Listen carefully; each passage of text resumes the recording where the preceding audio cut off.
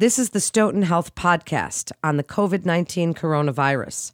This podcast is dated March 18th, 2020. Welcome to Stoughton Health Talk. I'm Melanie Cole, and today we're talking about the coronavirus. Joining us is Anna Robb. She's an infection prevention nurse at Stoughton Health. Anna, I'm so glad to have you with us today. Everyone has so many questions. First, help us to understand this coronavirus. What's the latest information on it as of now? Right now, as people know, we're learning more and more about the novel coronavirus. The best information we have is that this is a new virus, and therefore people do not have immunity to it.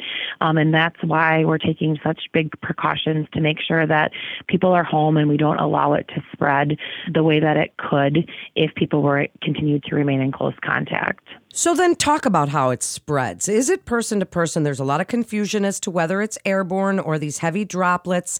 How long do they live on surfaces? Speak about the spread, please. From the information we have, we believe that it's likely mostly transmitted by droplets, that similar to influenza, that it's transmitted in the same way.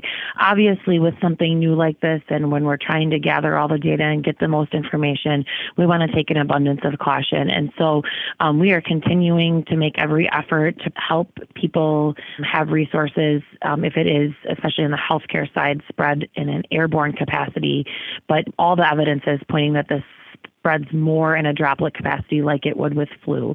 So the same kind of precautions with frequent hand washing, covering coughs, disinfecting surfaces. There is also some contact transmission.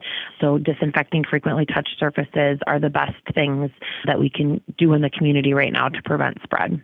Anna, what will it feel like if we have symptoms? A lot of people are afraid, oh my gosh, I just had a little cough.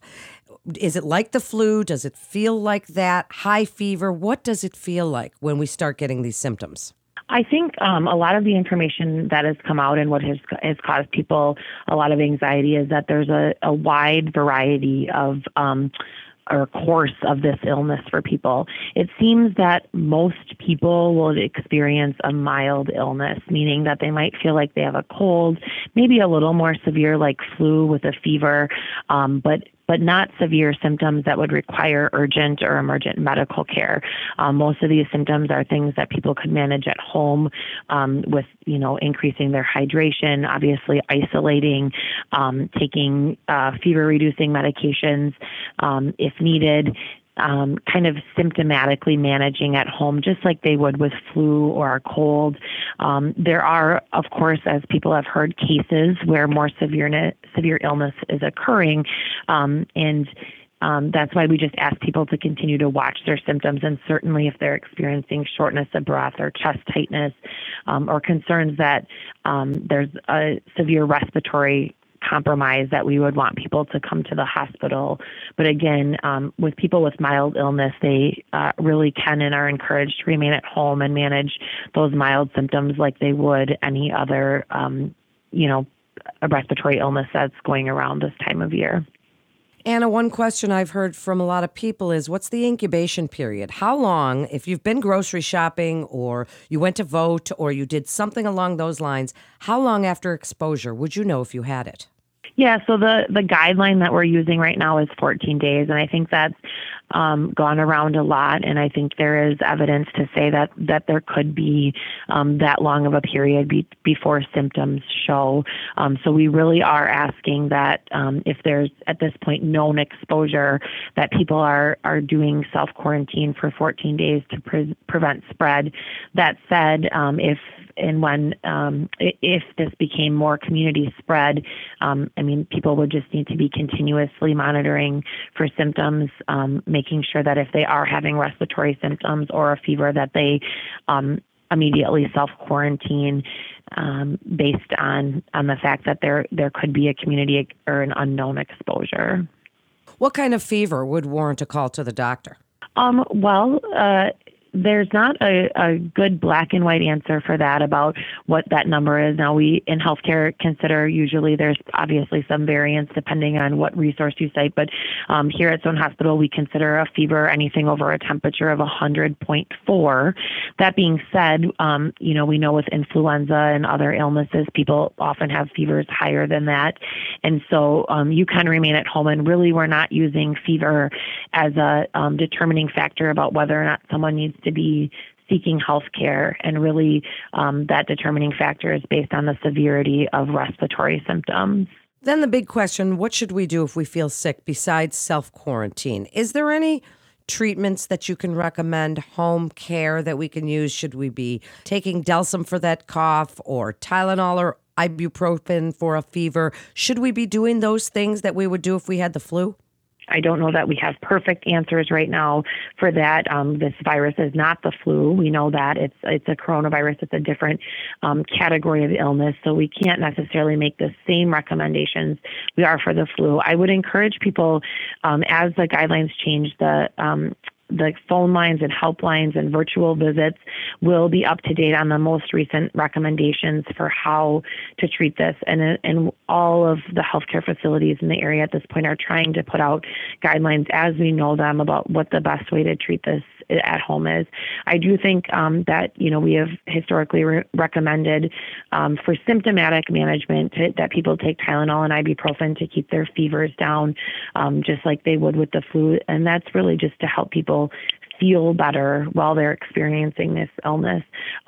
Fluid, staying really hydrated, obviously is very helpful with any illness. And then really the biggest thing that we know and we can continue to recommend about this illness is just to continue to monitor for any worsening respiratory status. So if people are having, again, shortness of breath, chest tightness, more emergent medical needs, that they should at that point present to the doctor. But mostly if people are experiencing mild illness, the recommendation is to just stay home and try to stay away from close contact with other people in your home.